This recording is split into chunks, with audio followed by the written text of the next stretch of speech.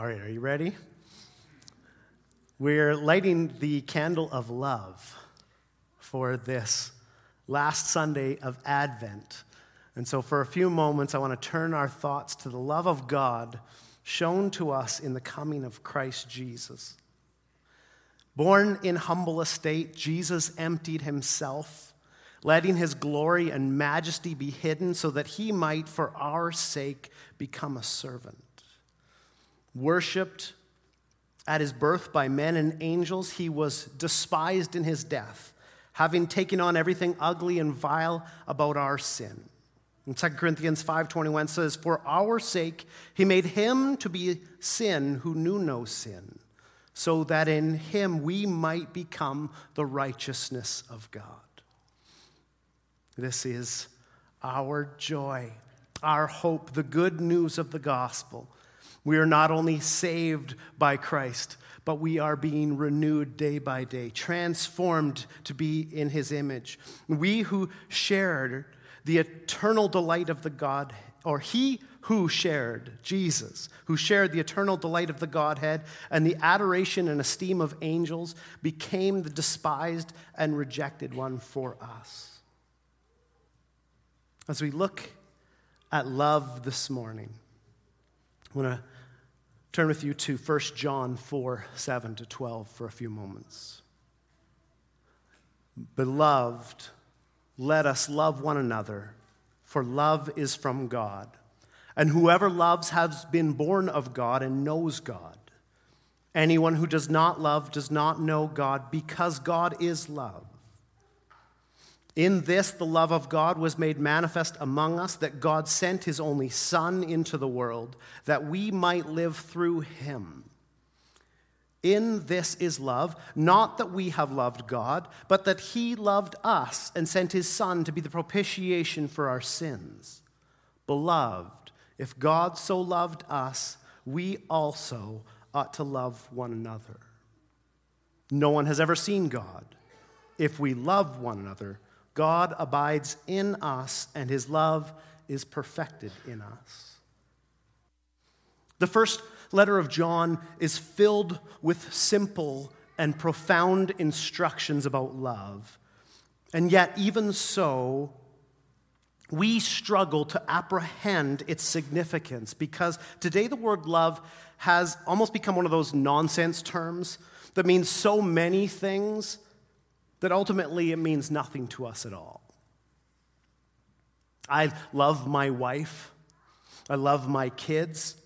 You might say you love the Oilers or mountain biking. I don't love those things. I love toast. It is even now used as a term of somewhat apathetic approval. Love it, love it. So, is love a passionate desire?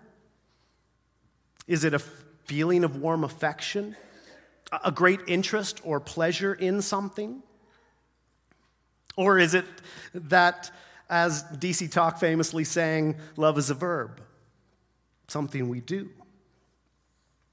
One of my favorite lyrics is from a song called "The Weight." It says, "Come what may, I won't abandon or leave you behind, because love is a loyalty sworn, not a burning for a moment." True, right? So is love a passion, a desire, an affection, or a verb? Or does the song get it right, and love is to choose a committed loyalty? Well, we don't have time this morning for me to share. Thank you. I don't have time to share all the proof texts this morning, so you'll have to take my word for it.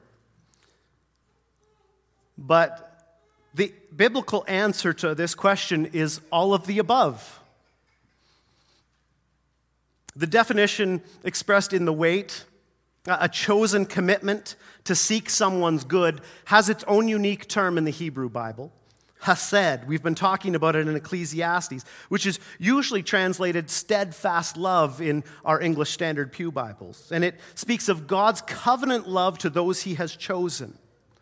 Hesed echoes 26 times in just Psalm 136. Verse 1 says, "Give thanks to the Lord, for he is good, for his steadfast love endures forever." And 26 times, that's the echoing response. His hesed, his steadfast love, is eternal.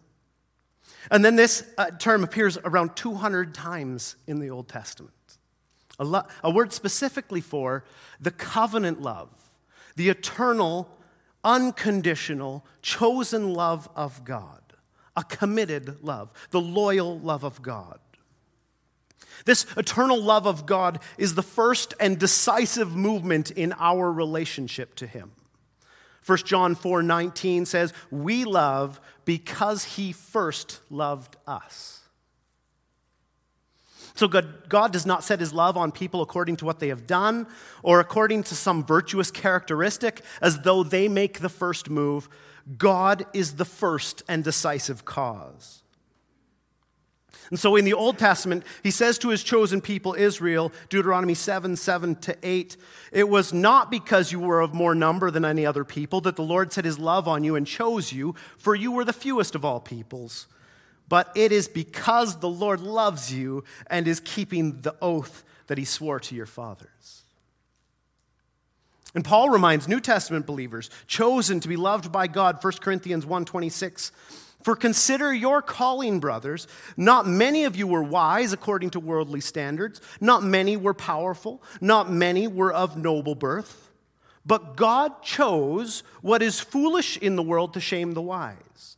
God chose what is weak in the world to shame the strong. God chose what is low and despised in the world, even things that are not, to bring to nothing things that are, so that no human being might boast in the presence of God."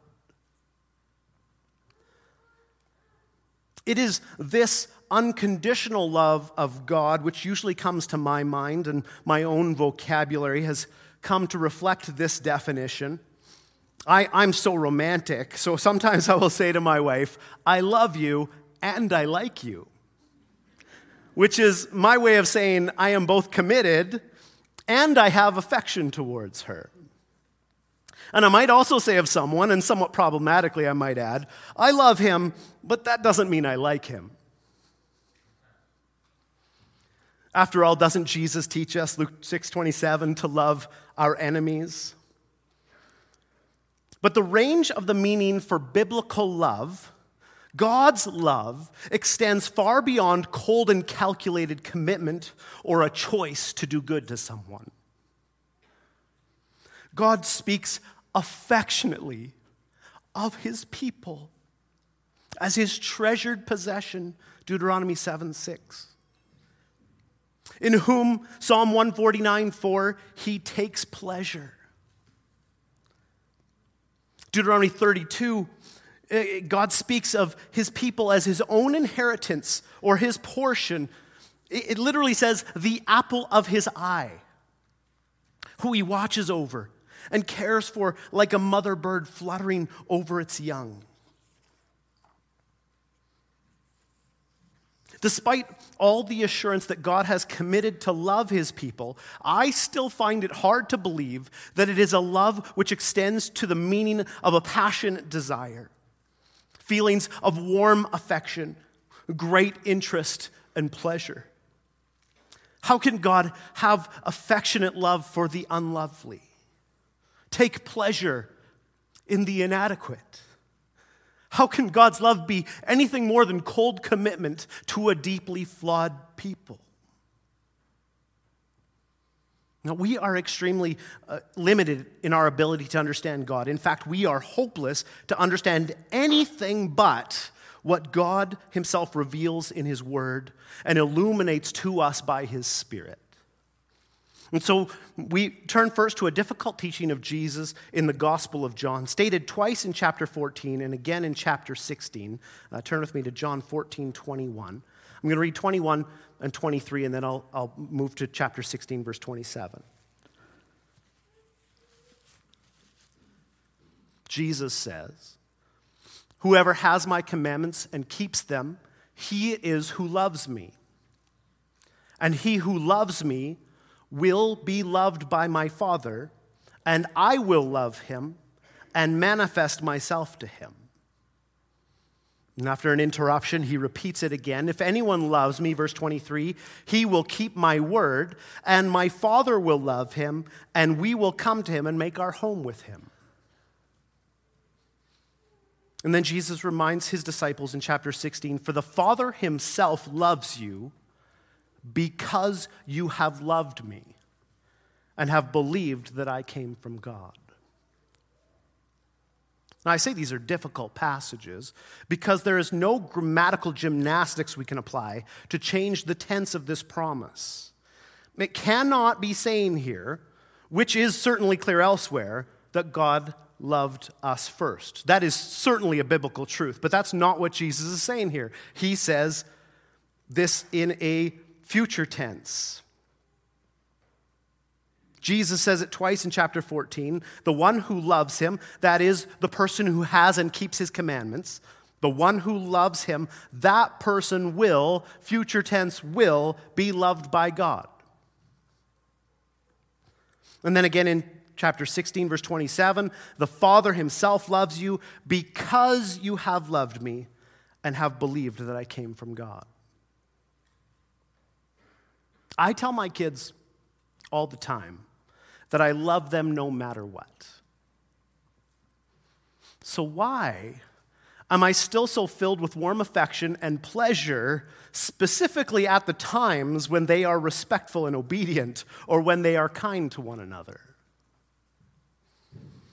My love ebbs and flows. It grows in reaction to being loved in return. Sure, I loved my kids before they loved me back, but the intensity of my love, my appreciation for them, my affection grows, relating to their loveliness and their love expressed towards me. Think about your spouse. Could you have expressed your unconditional and undying love having just met or on your first date? No, they would have jumped out of a moving vehicle to get away from you. And then you would have been exposed as a liar because you would have eventually had to move on when your love was spurned. So we can't say, I unconditionally love you. Not at the beginning. So I am saying that God's own love, so am I saying that God's own love is conditional to our behavior? Or as Jesus seems to be saying in John 14, that God loves us as a response to us first loving him? Absolutely not. God is not like me. He is the eternal creator, knowing the end of time from the beginning and commanding every moment in between. He chooses to love the unlovely, the weak, the foolish, sinners like me, and in setting his eternal and unconditional covenant love upon us, his hesed, he transforms us to love like him.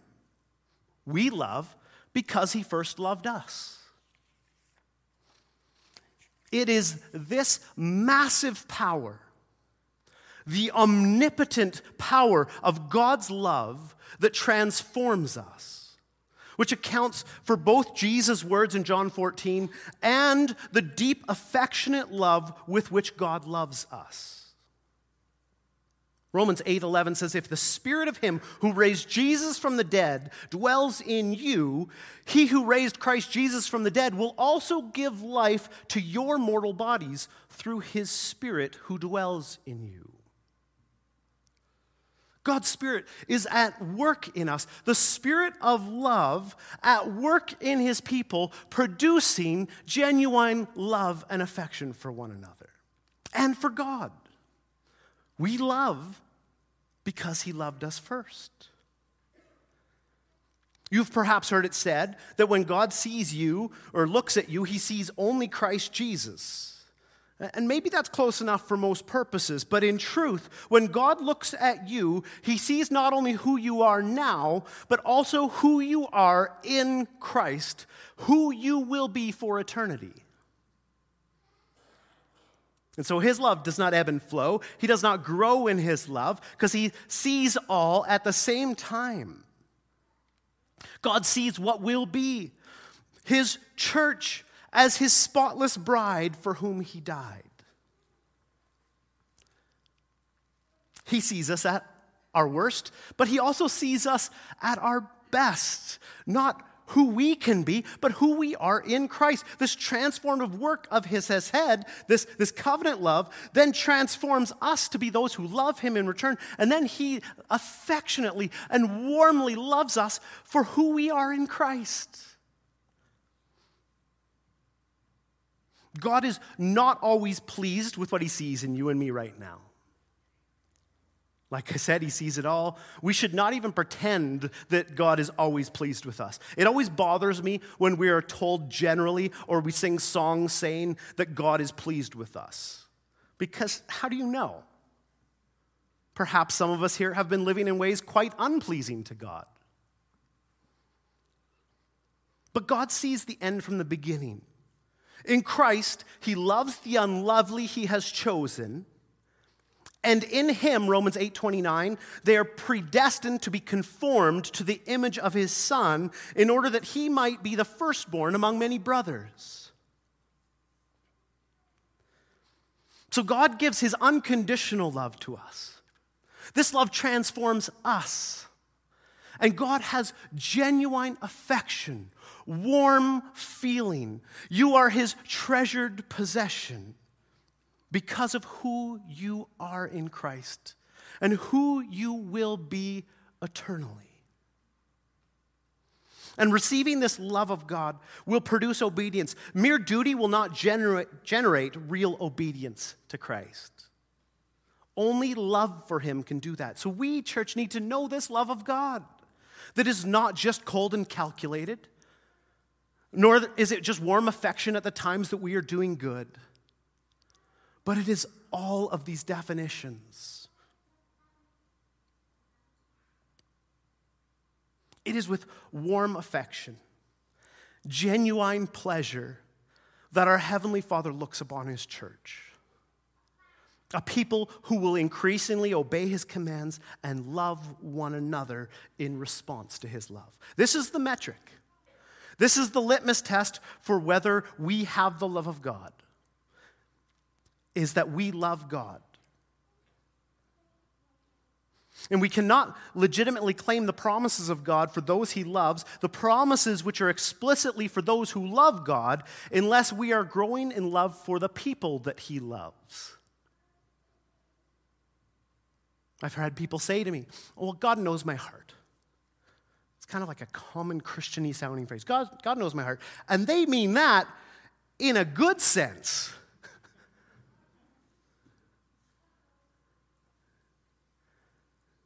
We know if we love God, if we love him by loving his people and obeying his commands.